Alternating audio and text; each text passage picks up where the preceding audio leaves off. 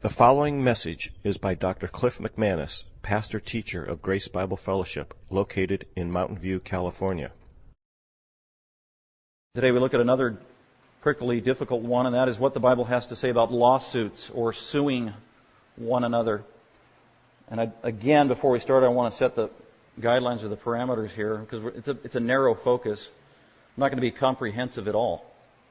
My focus here, when I say what the Bible says about lawsuits, it has to do with Christian lawsuits against other Christians, or Christians suing other Christians, primarily. I'll address a couple of other issues that are related, but that's the main point of emphasis here, because it comes right out of Scripture, 1 Corinthians 6. I've got 6 points I want to highlight. Point number 3 is the main one. That's where I want to camp out, and that is out of 1 Corinthians 6, where Paul addresses this directly with the Corinthian congregation. Christians and lawsuits. But let's go ahead and look at these 6 important principles. Like I said, I'm not going to answer every question. I might even, this sermon just might provoke questions in your mind that are unanswered at the end of the sermon. That's fine. I want you to think. I want you to think about God's truth. This is not comprehensive or exhaustive in our study. Really, I'm just trying to set up boundaries or guidelines or parameters by which you can think as a Christian on this issue. And then you have to take the general universal principles and apply those on your own, case by case, with the help of the Holy Spirit, godly counsel, when confronted with the situations, to those situations as they approach you in living life. So this is a broad study from that perspective. I'm not trying to answer every question. So let's go ahead and look at it. What does the Bible have to say about lawsuits and Christian lawsuits in particular? And let's go to point number 1 to lay the groundwork. And I'll tell you what that is. Point number 1 is that God believes in justice. Real simple.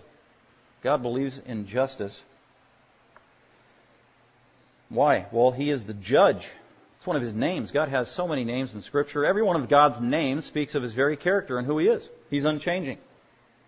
And all these different names about Him talk about His very nature and character. And the Bible, time and time again, calls God judge.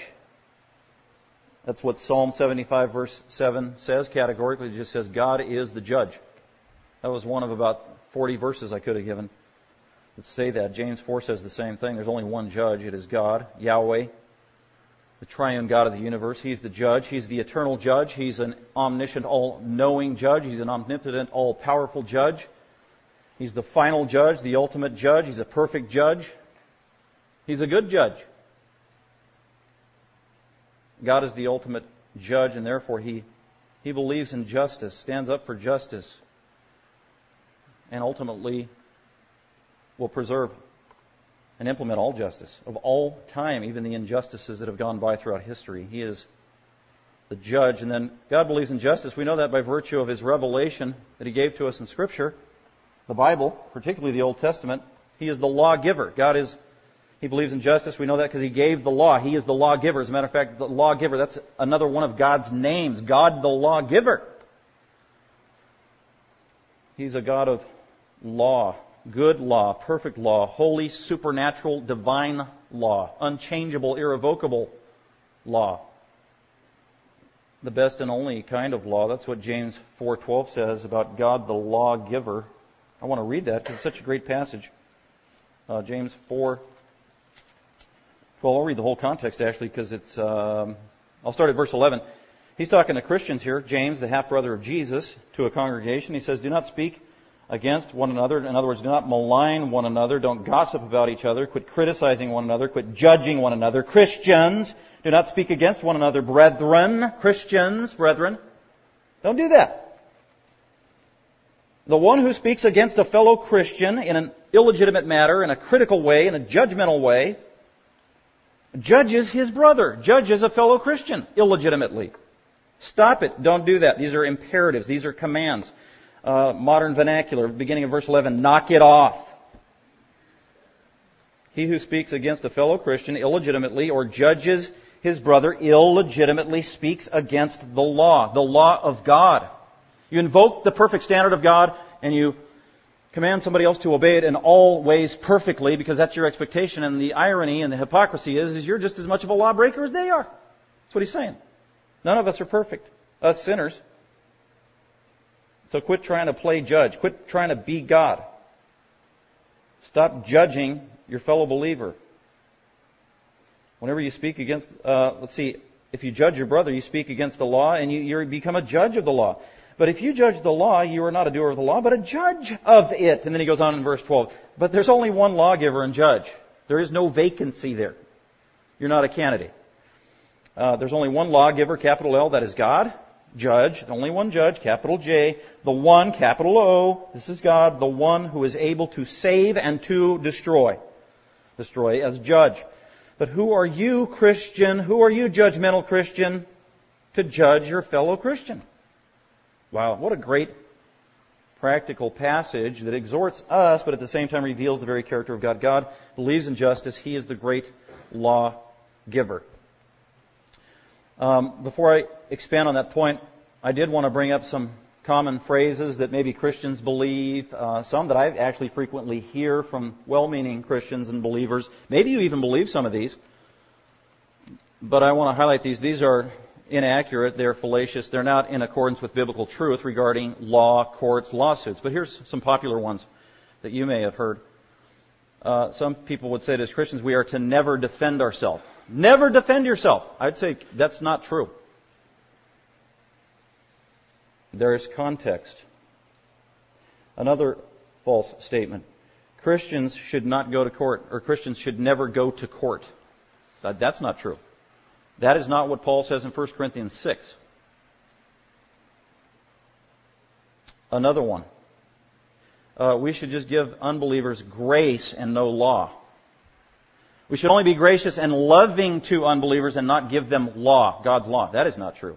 As a matter of fact, just the opposite is true. According to the New Testament, according to Jesus, when he evangelized, he used the law to expose their sin. They need to know that they have the need for a Savior. You do that with the law. Another false statement that sometimes Christians believe, the law is bad, or the law is useless, or the law is obsolete. That is not true. We know that because Jesus himself, when he teaches authoritatively, and he says, it is written. It stands written. It remains authoritative. He's quoting from the law. The Apostle Paul does the same thing. He quotes from the law to validate his points to Christians, as does Peter and James, and on and on. So it's wrong to say that the law, or the law of God, is... when I'm talking about the law, I'm talking about Old Testament Scripture, okay? I'm not talking about the United States Constitution. I'm talking about scriptural law as given by God. And some would try to tell us, well, the law is bad, useless, and obsolete. We don't need the Old Testament anymore. We're New Testament Christians. That's not true. Another one. We don't need the law. And it's a similar point. Another one.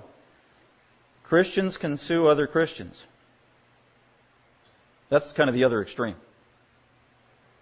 Started out with, you should never defend yourself. You should never go to court, or going to court is always wrong. And then the other extreme is, no, it's okay for Christians to sue other Christians. Scripture addresses these directly, so let's go ahead and look at it. And so that point number one is that God believes in justice. We need to understand that. And just for us who are so familiar with Scripture, we read it all the time. And I don't know what you think about the Old Testament, but let me refresh or maybe enlighten your perspective. Maybe you've never thought about it this way, in terms of this reality that God is a God of justice. He is a judge. He has a legal mind. The Old Testament, 39 books of the Old Testament, a lot of information there. Many people, when they think about the Bible, they think, well, it's a religious book. That's how they primarily think. Oh, it's just a religious book. Or it's a spiritual book. Or it's a moral kind of book. Well, those are all true. Or it's a historical book. It's a bunch of history. That is also true. But how often do we think that it is a legal book? When was the last time you thought about that? That's how as a matter of fact, I would say that's kind of the dominant genre of the Old Testament, especially the first 5 books. It is primarily law. It is historical law. It is moral law. It is spiritual and religious law, but it is law. Legal. As a matter of fact, the Jews called the first 5 books of the Old Testament, Genesis through Deuteronomy, they called it the law, the Torah. That's what it was called. It's a legal book.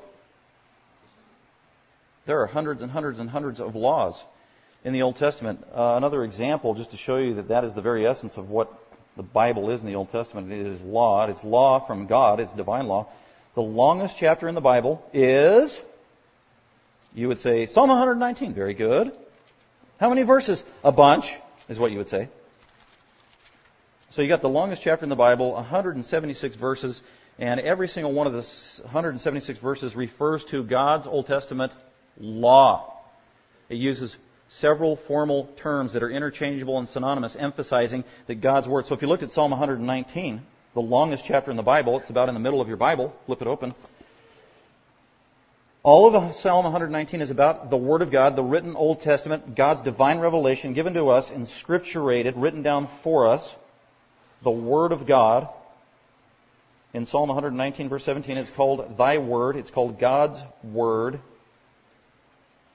In verse 9, it is called God's Word, Thy Word. So we're talking about the Old Testament as God's Word. But then there are these other descriptions of God's Word. In verse 1, it is called the law of the Lord. That is a legal term.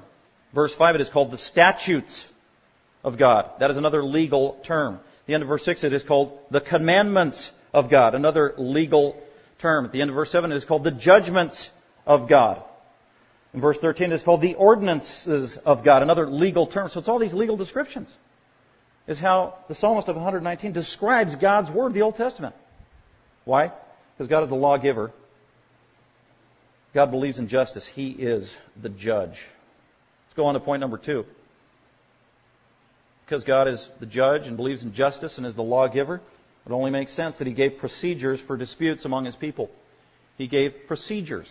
These are formal, systematized, objective patterns and strategies of how to deal with disputes, conflicts, and even legal issues. He is the ultimate supreme justice, and He has given to His people formal procedures for dealing with disputes and conflicts. Point number 2, I want to emphasize that God gave procedures for disputes among His people. The overriding principle that we're going to see in the Old Testament and New Testament regarding God's procedures for dealing with disputes is that believers always go before a tribunal, a court, or a judge who is a believer and who is using God's law. Always. Never in the Old Testament, never in the New Testament, never in history does God want His people, does God want believers going to unbelieving courts and judges to settle disputes between believers. When it's believer against believer, God wants the believing community to deal with that dispute. It's clear in the Old Testament, it's clear in the New, we're going to see that, but God gave specific procedures for dealing with disputes. I just want to look at a couple. The one where it began, civil law, guarding, guiding, directing, preserving the entire society of that nation that God was creating called the nation of Israel. In Exodus 18, God brings His people, over 1 million people, out of Egypt. They were in slavery. They're going around in the wilderness, the desert. At some point, they're going to go into the Promised Land across the Jordan River. And before they get to the Promised Land, God makes it clear to His people, in order to have civility in society and stability and order, sin needs to be restrained externally, and I will do that through law. So Moses, you will implement law. You will have laws, and you will have judges of those laws. That's the context. He's preparing the nation of Israel for an orderly, God-ordained society. And so Exodus 18, verse 19 through 23 is where you have the beginning of civil law for an entire community of people as given by God. So look at verse 19. Exodus chapter 18. This is just before the Ten Commandments are given to Moses. And so here, Moses has like 1 million people to deal with. He's got one leader for 1 million people. That's hard to do. And it was his responsibility to settle disputes in the people there in the desert. And if people were squabbling or had a problem or somebody stole somebody's sheep and ate it for dinner yesterday without asking, whoa, that was a legal issue. That's theft. And so they'd have to take the case before Moses. And then he's inundated with 600 disputes, and he's too busy to do it all. So his father-in-law comes to him and gives him some fatherly wisdom and says, Moses, you need some helpers, man. Why don't you appoint a bunch of just judges who are going to use the law rightly, and they can take the more menial cases, and then the the biggies. You can be the Supreme Court, and if they can't handle it, those will come to you. That way, you can delegate your work so you don't spread yourself too thin. That's the context of Exodus 18. Very wise. And starting at verse 19 of chapter 18 in Exodus, it says this, "Now listen to me." This is his father-in-law talking. "Now listen to me. Son-in-laws, listen to your father-in-law." Verse 19, that's the point. "Now listen to me." That's what I'm going to say when I meet my daughter's first boyfriend. But anyway, "Now listen to me. I shall give you counsel, and God be with you. You be the people's representative, Moses, before God," because God's appointed you to do that, "and you bring the disputes to God. Then teach the statutes and the laws," these are legal terms, "from Scripture," the Old Testament, "and make known to them, the people, teach the people Scripture and God's Word." That's what you need to do, very practical. Make them known, tell the people God's Word, tell them the way in which they are to walk, how they're supposed to live, how they're supposed to conduct themselves, how they're supposed to restrain their own evil, what the laws are, and the work they are to do. So in other words, it is your responsibility, Moses, as a teacher of the Word, to eliminate ignorance of the people. Eliminate ignorance of the people. And I thought about it as I read that verse, that is one of the goals I have today, is to eliminate ignorance among God's people. And if you walk away with just one truth that you have ingrained in your mind forever, boy, I'm a Christian, I am never supposed to sue another believer in a pagan court. Wow, you've learned a lot. You've assumed one of God's great concerns, one of the priorities of what I wanted to share today. So teach them this, Moses. So he's laying out guidelines. So this was Old Testament procedure. Verse 21, "Furthermore," and this is practical, "you shall select out of all the people among the Israelites, the Jews, the believing community, able men who they are qualified. They fear God. They are men of truth. They fear His Word. There's an objective standard for truth. It's not based on opinion or prejudice or personal preference. Those who hate dishonest gain, they hate evil, they hate bribery. You can't buy these judges." These are the qualifications. "And you shall place these qualified judges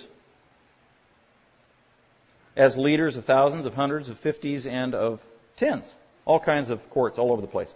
"And let them judge the people at all times, and let it be that every major dispute they will bring to you, the Supreme Court, but every minor dispute they themselves will judge, so it will be easier for you, and they will bear the burden with you. If you do this thing, and God so commands you, then you will be able to endure." So that's how he began to proceed. So this is one of the first things that God delineated by way of procedures for God's believing community in the Old Testament. And you can just read on all throughout Exodus, Leviticus, Numbers, and Deuteronomy, and more legal procedures, and they get very specific and very detailed. God was very concerned. So that's legal proceedings for disputes in the Old Testament.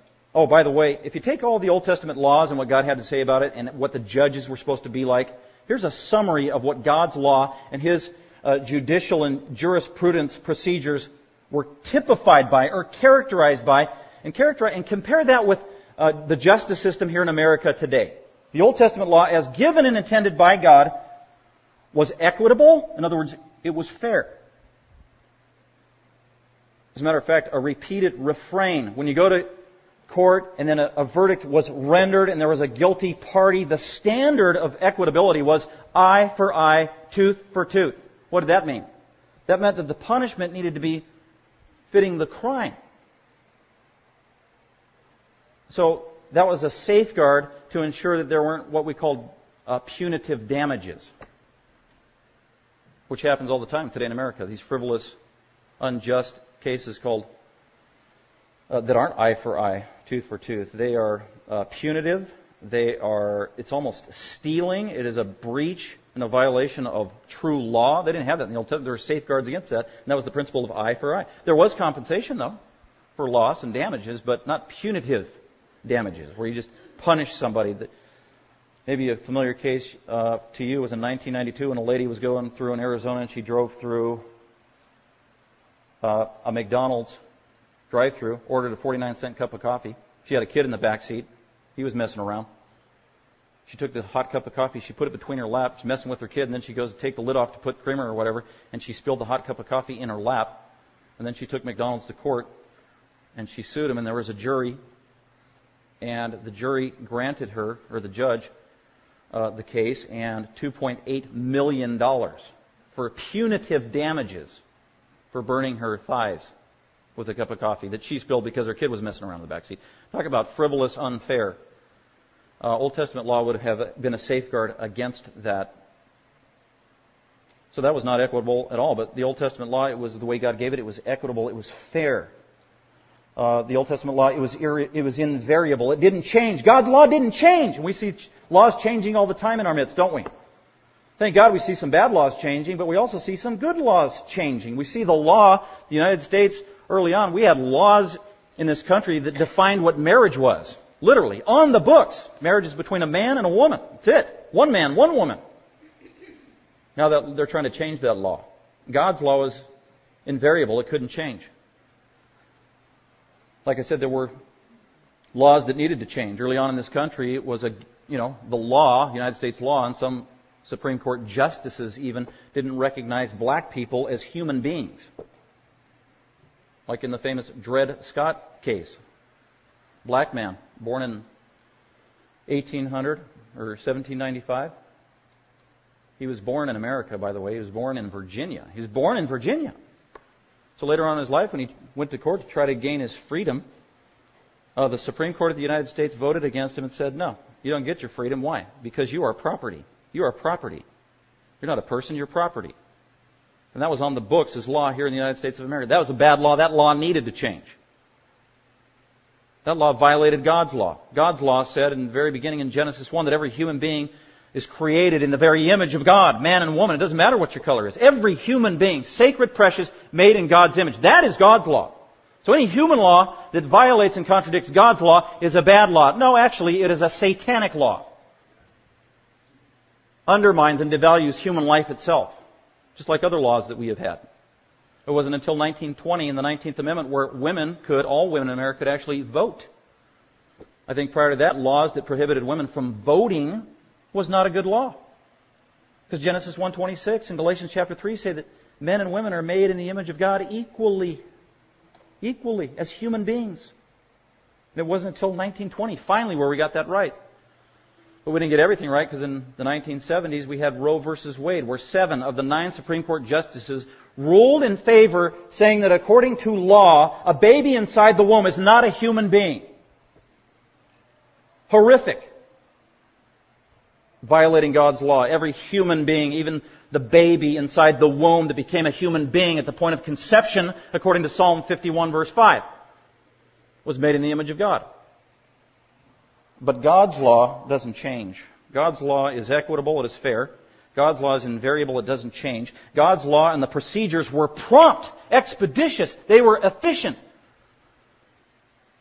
That's not true, unfortunately, in the United States or modern law. You just have to keep going through the hoops, don't you? Get the ringer. We got a new judge. It's got to throw the case out, start all over again, and on and on and on and on. And wasted money, wasted time, unbelievable.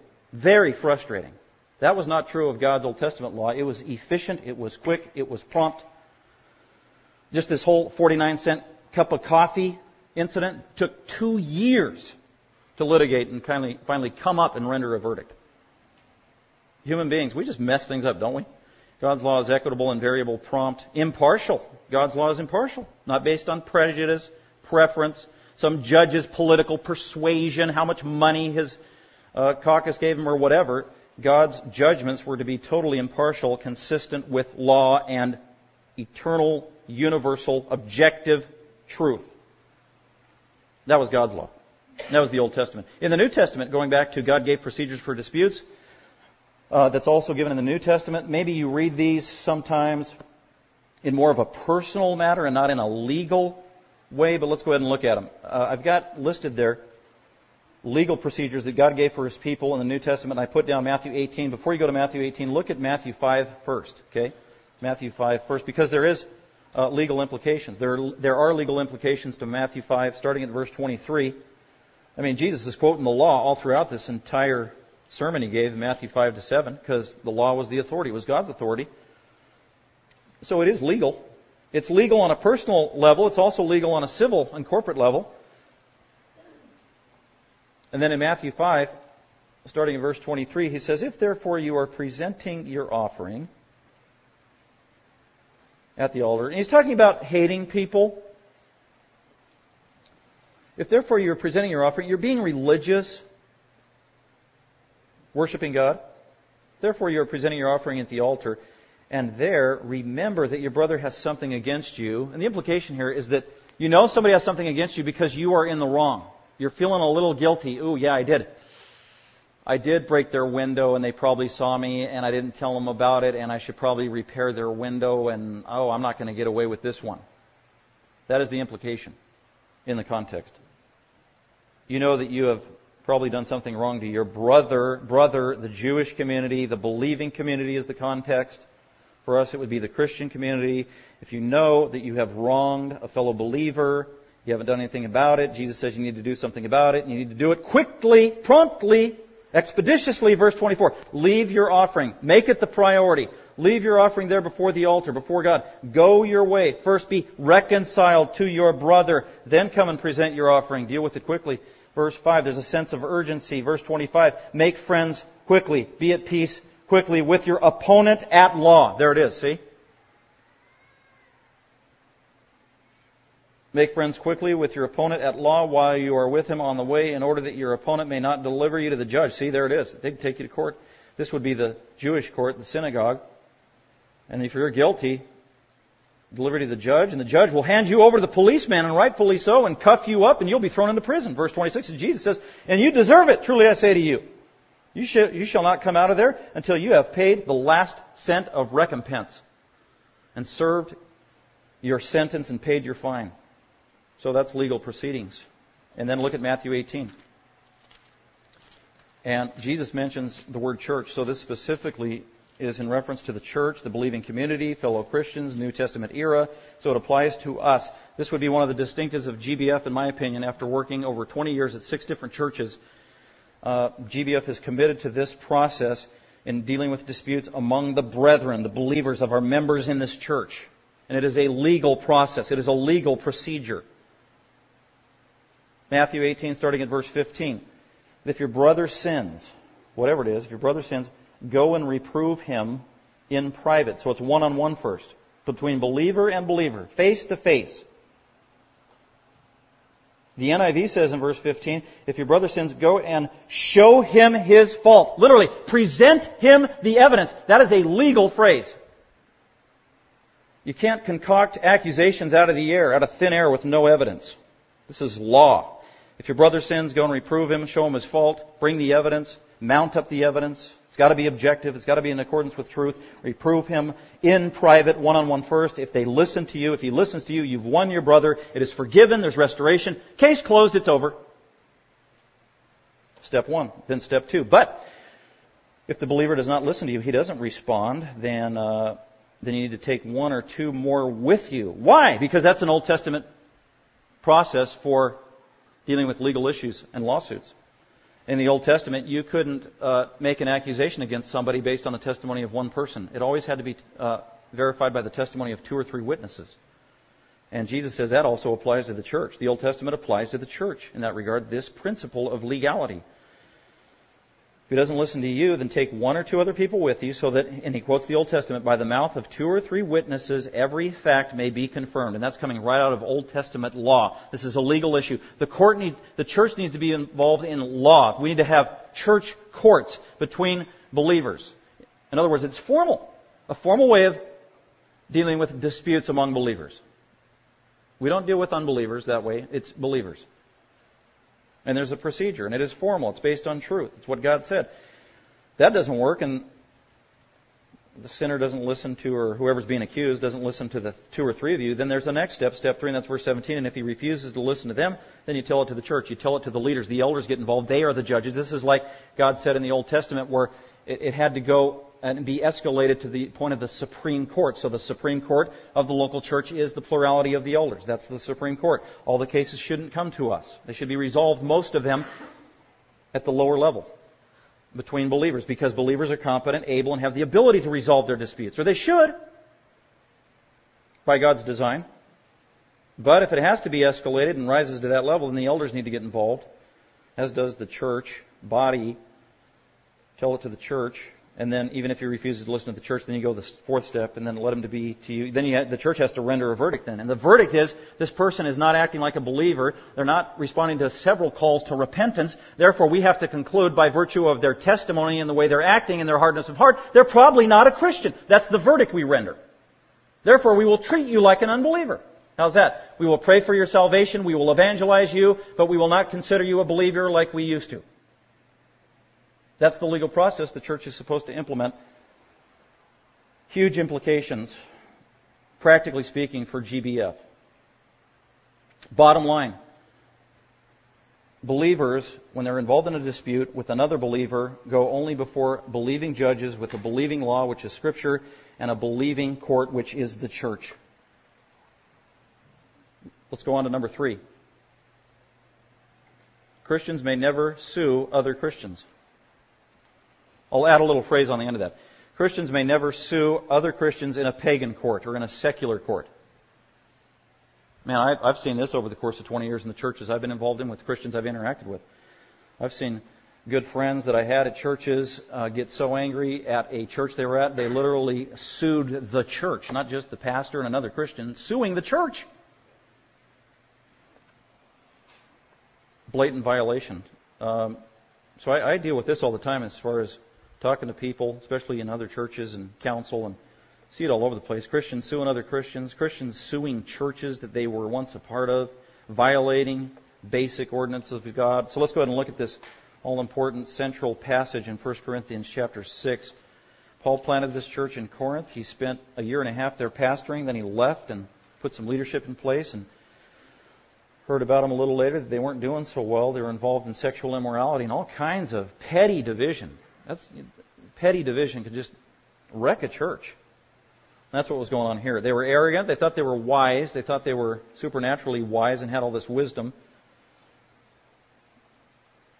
The irony in 1 Corinthians chapter 5, verse 12, Paul says he has to correct them in their thinking. He says, you don't have the authority to judge unbelievers the way you do the church. So stop it. That's verse 12 of chapter 5. We don't judge outsiders. We don't hold them to the same standard as we do with believers. That's verse 12. And the irony is, so here you are judging unbelievers, and yet you're not judging the people you're supposed to be judging, which is believers, which is the context of 1 Corinthians 6. So let's read through it. Christians may never sue other Christians in a pagan or secular court. Believers can take another believer with a dispute to a court, but it has to be the court of the church. So Paul says this, does any one of you, now it's a rhetorical question and it is a rebuke. Paul's angry actually. He is embarrassed. He doesn't even want to talk about this. It is so shameful. This is like Christianity 101. This is so basic. I can't believe I'm having to tell you guys this, that you shouldn't be suing each other in front of pagans and unbelievers. That is the tone of his attitude. Let's read it. Does any one of you, when he has a case or a lawsuit or a formal grievance against his neighbor, a fellow believer, that's what he's talking about, how dare you go to law, go to the courts, literally go to seek justice. There's a play on words coming up. You want to seek justice? How dare you go before the unjust? That is the word. Unrighteous. You're seeking justice and you go before the unjust? You got to be kidding me. What a moronic, ironic paradox. How idiotic is that? You're seeking justice, so you're going to go before the unjust? He's using categorical terms and he's calling the unrighteous. He's referring to people who are not Christians. These are people who are not saved. They are not justified. They haven't been saved. They're not born again. They are not Christians. They are not believers. How dare you, two Christians, two parties, go to unbelievers and into their court trying to seek justice? And you neglect to do it before the saints. You don't go before the believers to solve your disputes. How dare you? So Paul's mad. But he's speaking authoritatively as an apostle of Jesus Christ, led by the Holy Spirit. So what he's saying is legitimate, bona fide, true, and deserved. Verse 2. See, he's asking a whole bunch of questions here. Or do you not know? So he's actually being an interrogator. He's interrogating them. Or do you not know that the saints will judge the world? Wow, there's another great truth. All throughout Scripture, the Bible teaches that believers are supposed to be God's vice regents here in this life and especially in the life to come. Vice regents of God. Judges for God. We will rule for God, especially in the future. Scripture is clear about that. Daniel chapter 7 says, at the end of the age when the Messiah comes and He takes over the entire world as President Jesus, He will entrust judgment of the entire world and of the angels into the lap and the care of the saints, the believers. By the Greek word for saint there is holy one who has been made holy by God, set apart by God as a sacred, special people for a sacred, special purpose to rule on God's behalf, a holy one. If you are a Christian, you are a saint. Saint whoever you are. Saint Nicholas. Saint William. Saint whatever. Saint Ryan. Saint Clifford. Saint Nancy. There's female saints too. That's what the word means.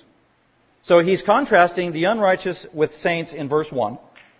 And he says, don't you know that saints, that believers, and that means all of you, are going to someday be a judge on behalf of God and Jesus Himself. You're going to be a vice regent. We saw this already in Revelation chapter 2 and chapter 3. Remember that? He who overcomes will sit with me on my judgment throne, as I was allowed to sit on the judgment throne of God and rule on behalf of God. And I will be given an iron scepter to rule with as a king, as a queen, as a vice regent on behalf of God. Smashing the pottery to pieces in judgment at the end of the age. What a great and glorious privilege we have. Man! If that is our future, if that is our destiny, if that's our inheritance, what in the world are we doing right now? Neglecting that role. So his point is in verse 2, do you not know that the saints will judge the world? The saints, the believers, the church, they are competent to handle these disputes that you have right now. You don't need to go to a legal court. I don't care if it is Judge Judy or Judge Wapner or whoever it is. Don't go there, Christian, with another believer. The court of the church is sufficient. Believers are sufficient. God's Word is sufficient. The indwelling Holy Spirit is sufficient. God's truth is sufficient. Prayer is sufficient. The virtues that God has given Christians is sufficient. Love, forgiveness, kindness, generosity, patience, restoration, reconciliation. Everything you need, total sufficiency to resolve disputes, is given to the church and to believers. Therefore, don't you know that the saints will judge the world, and the world is, and if the world, verse 2, is judged by you, are you not competent to constitute the smallest law court? And plus, you guys are going to court over little petty things. Man, you guys are going to judge the angels, the greatest creations of God. You can handle that. And you can't even handle these petty, menial disputes today? Wow. Verse 3, do you not know that we shall judge angels? It's a reality.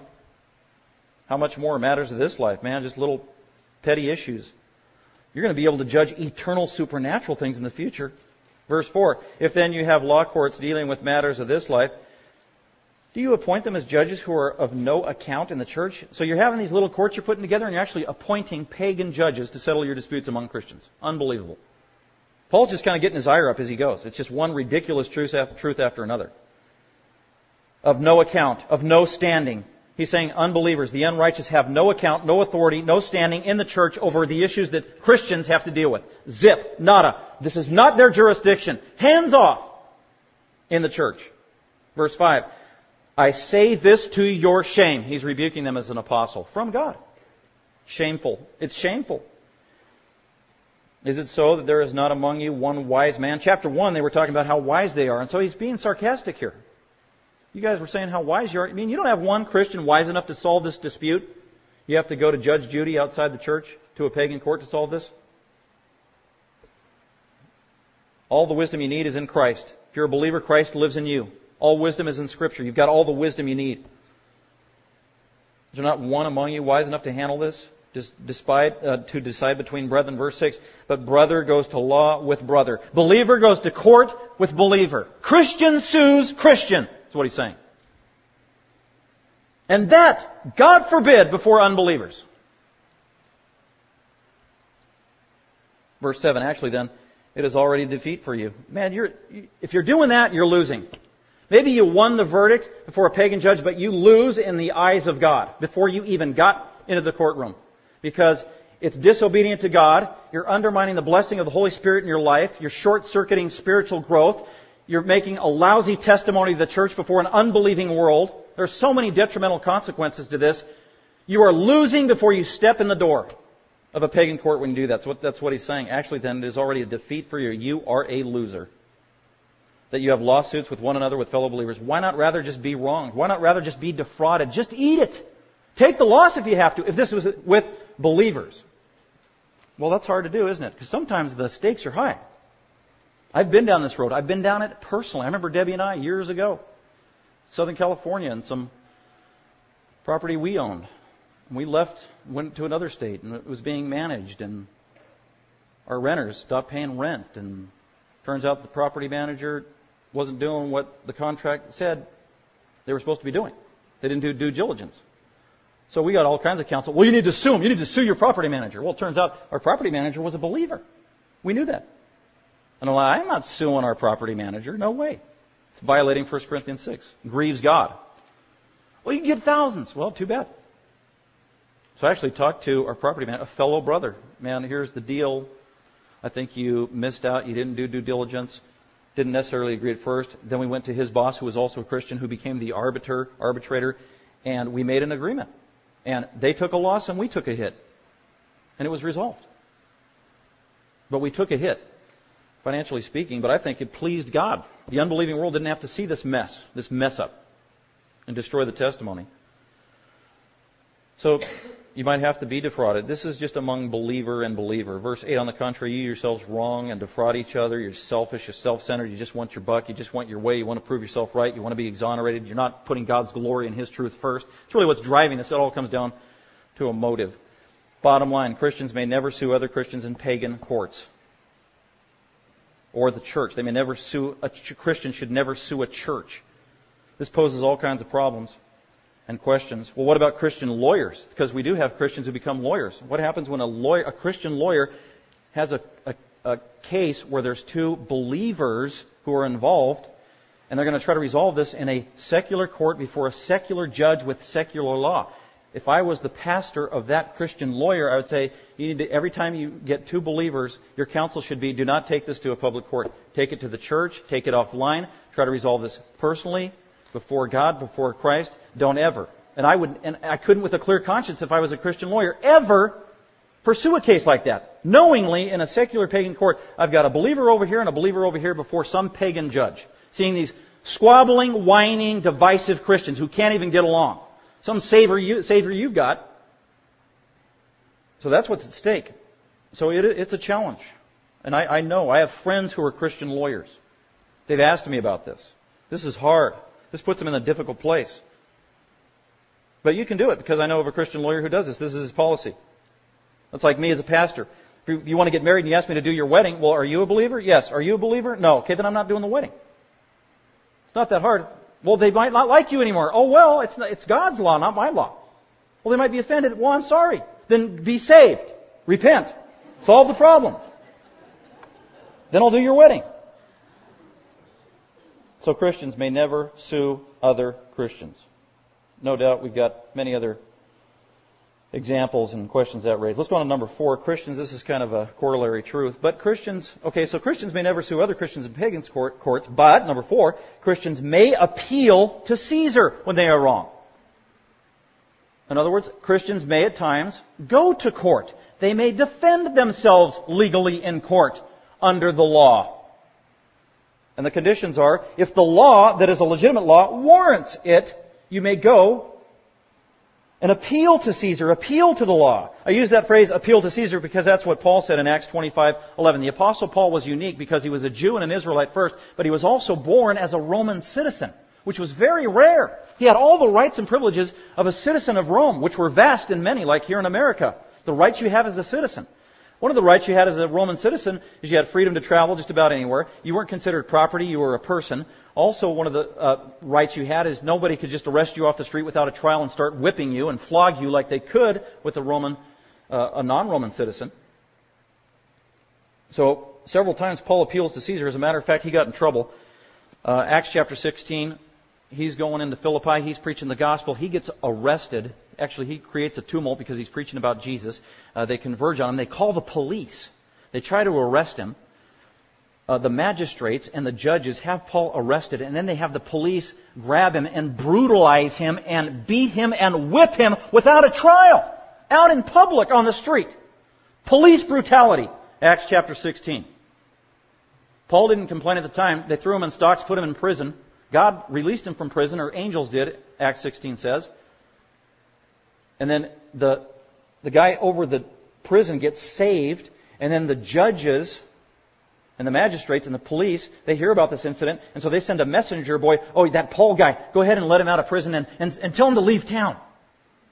And Paul's like, I am not going anywhere. Those dudes that arrested me and beat me, if they want me to leave, they need to come to my face because I am a Roman citizen and they had no right to do that. He appeals to the law of the land. He verbalizes his rights, and they are good. It's a good law. He demands that the magistrates and the policemen who arrested him come to his face, and they do. And they come to the prison, and they're all scared, and they're bending down. They're being cordial and nice all of a sudden. Oh, Paul, we're sorry. We didn't know you were a Roman citizen. Okay, can you please leave town? And Paul speaks up. You violated my rights. You violated the law, and I want the world to know that because I don't want a precedent set so that Christians will be mistreated, violating the law, depriving them of their legal rights. You were wrong. So he appealed to Caesar. In Acts 16, he did it again in Acts chapter 22, 25. Same thing, gets arrested, and they pull him out, and they're about to just whip him on the spot. There was no trial, and the police are following the orders, and they tie his arms, and they stretch him out, and they're about to start whipping him, which could lead to his death, and he intervenes, and he says, I'm a Roman citizen, how dare you violate the law? And then they stopped, and the soldiers and the policemen, they panicked. Whoa, we didn't know you were a Roman citizen. Really? And they went and talked to the judge. This guy says he's a Roman citizen. They come back. Are you really a Roman citizen? Yeah, I am. I am a Roman citizen. And then the judge says, well, I bought my right.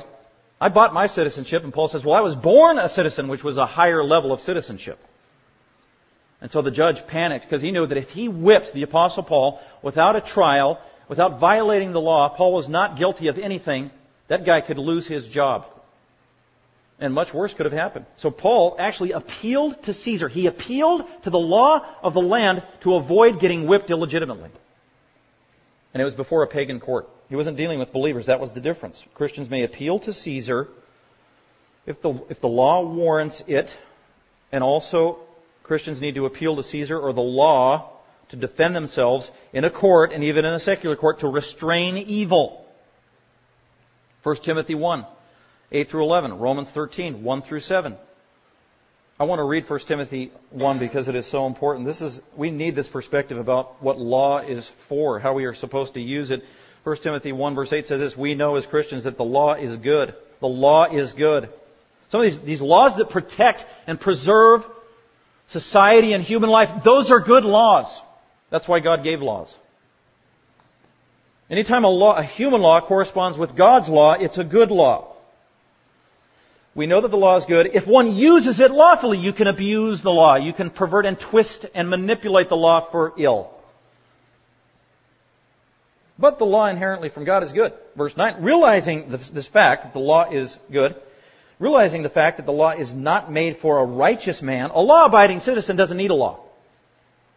Because they follow the rules. They do what's right.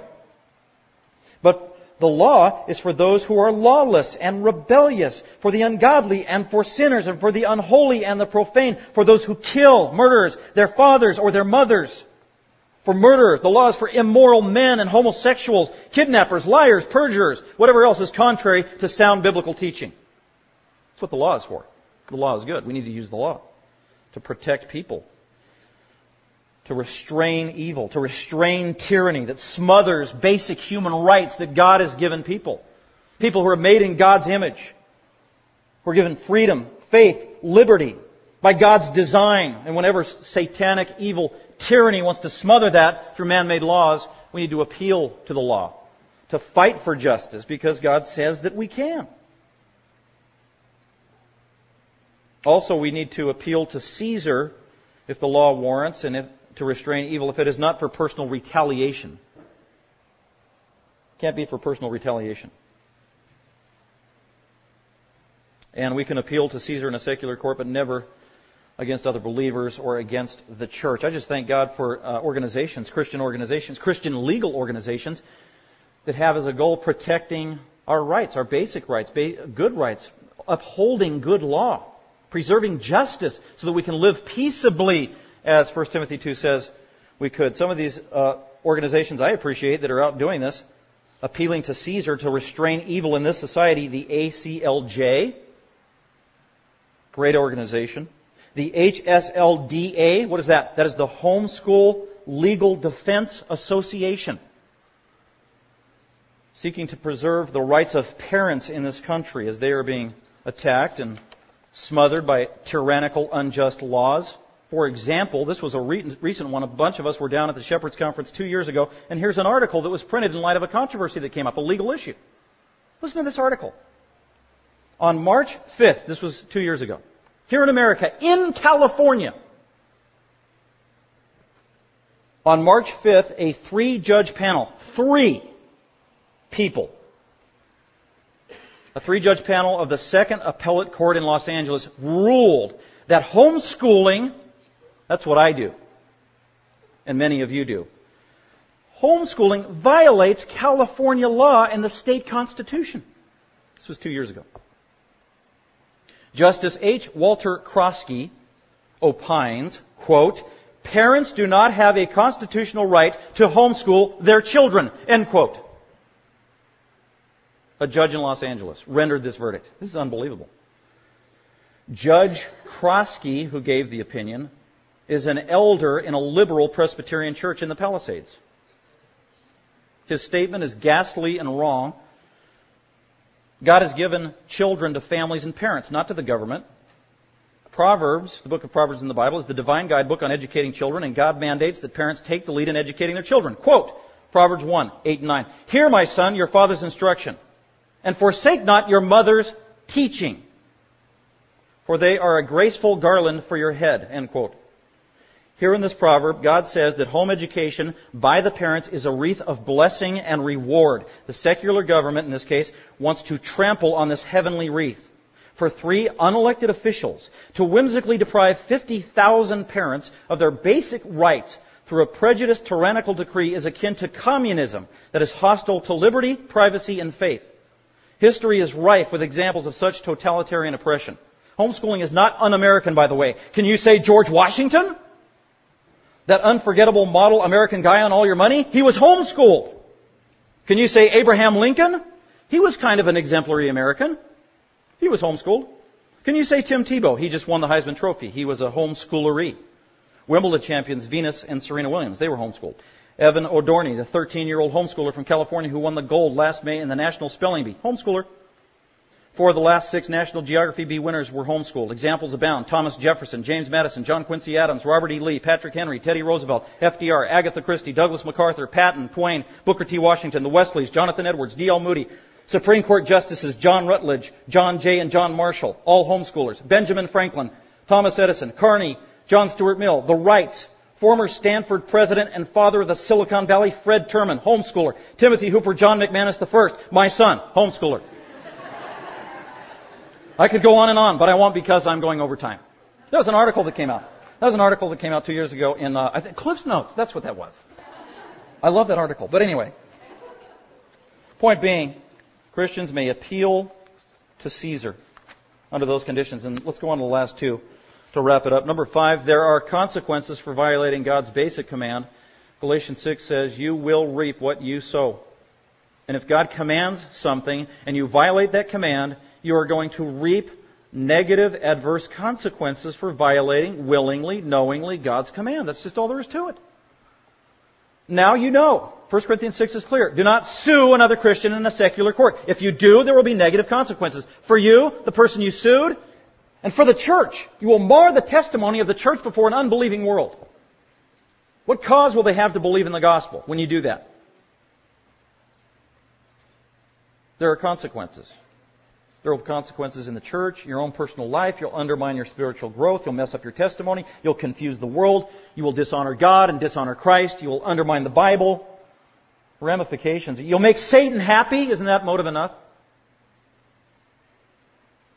There are also future consequences. And I want to read this. 1 Corinthians 5, verse 10 says this. 2 Corinthians 5. This is a sobering verse. Consequences to everything, really. For we must all appear before the judgment seat, the Bema seat. That is a judgment seat of Jesus Christ Himself. We must all of us Christians, must someday in the afterlife appear before the judgment seat of Christ, the judge, according to John 5, in order that each one of us may be recompensed or paid back for the deeds that we have done in the body, according to what we have done in this life, whether good or worthless.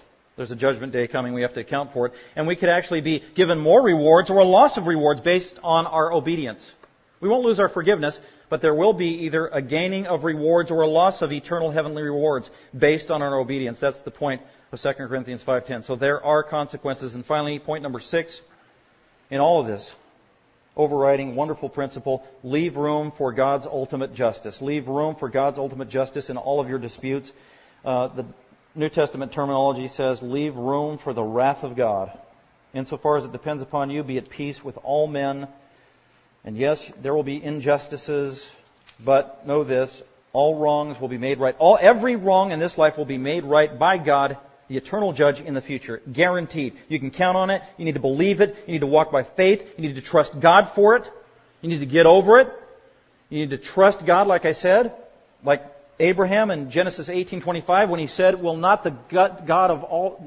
God do what is just, the God of all the earth? He will do the right thing. Will not the judge of the earth do what is right?" He will. So I want to close with Romans 12:17. Romans 12:17. Never pay back evil for evil. See, don't be involved in personal retaliation. Don't do that. If you got a legal issue, then deal with it legally, either in the church court or in the secular court. If it's an unbeliever, and the law allows for it. Respect what is right in the sight of all men. If possible, so far as it depends upon you, be at peace with everyone. Never take your own revenge. Never take your own personal revenge, believer, but leave room for the wrath of God, for it is written, God says, "Vengeance is mine, I will repay, says the Lord." Every injustice will be made aright in the life to come. Verse 20, "But if your enemy is hungry, feed him. If he is thirsty, give him a drink. And in so doing, you will heap burning coals upon his head." What does that mean? You will shame him publicly by doing good and right to him. And then finally in verse 21, "Do not be overcome by evil, but overcome evil with good." And let's trust God, the God of all the universe and all of the ages and all people, that He's a good God, He's a good and just God, and He will make all things right. And in the meantime, we need to trust Him and abide by the decrees that He has given. And we can do that by the help of His Holy Spirit. Let's go ahead and pray to Him and thank Him. Father, we do thank You that You are the judge of the earth, a good judge, perfect, all-powerful, all-knowing, and will render justice in this lifetime, but also final, eternal justice as well. Every sin will be found out. Every good will be rewarded. Thank You for that great truth. God, ingrain that truth into our minds. Thank You for the indwelling Holy Spirit, who is a lawyer, a paraclete on our behalf. He is our advocate. He pleads for us. He seeks our good. May we be sensitive to His leading. Thank You for a conscience that is a legal mechanism You've put in our mind to know what is right and wrong, to obey You, to be sensitive to Your leading. Thank You for the Word of God, which is a legal document to help us discern right and wrong, what is moral, what is ethical. Thank You for saving us by justification, which was a legal process, for punishing Jesus with death, with the death that we deserve, that we might be free. The great news of the gospel. Thank You so much. All for Your glory, we pray in Christ's name. Amen. Thank you for listening. Dr. McManus is an author, seminary professor, and pastor-teacher of Grace Bible Fellowship. For more information about Dr. McManus, other messages, or resources, please visit gbfsv.org or call us at 650-630-0009.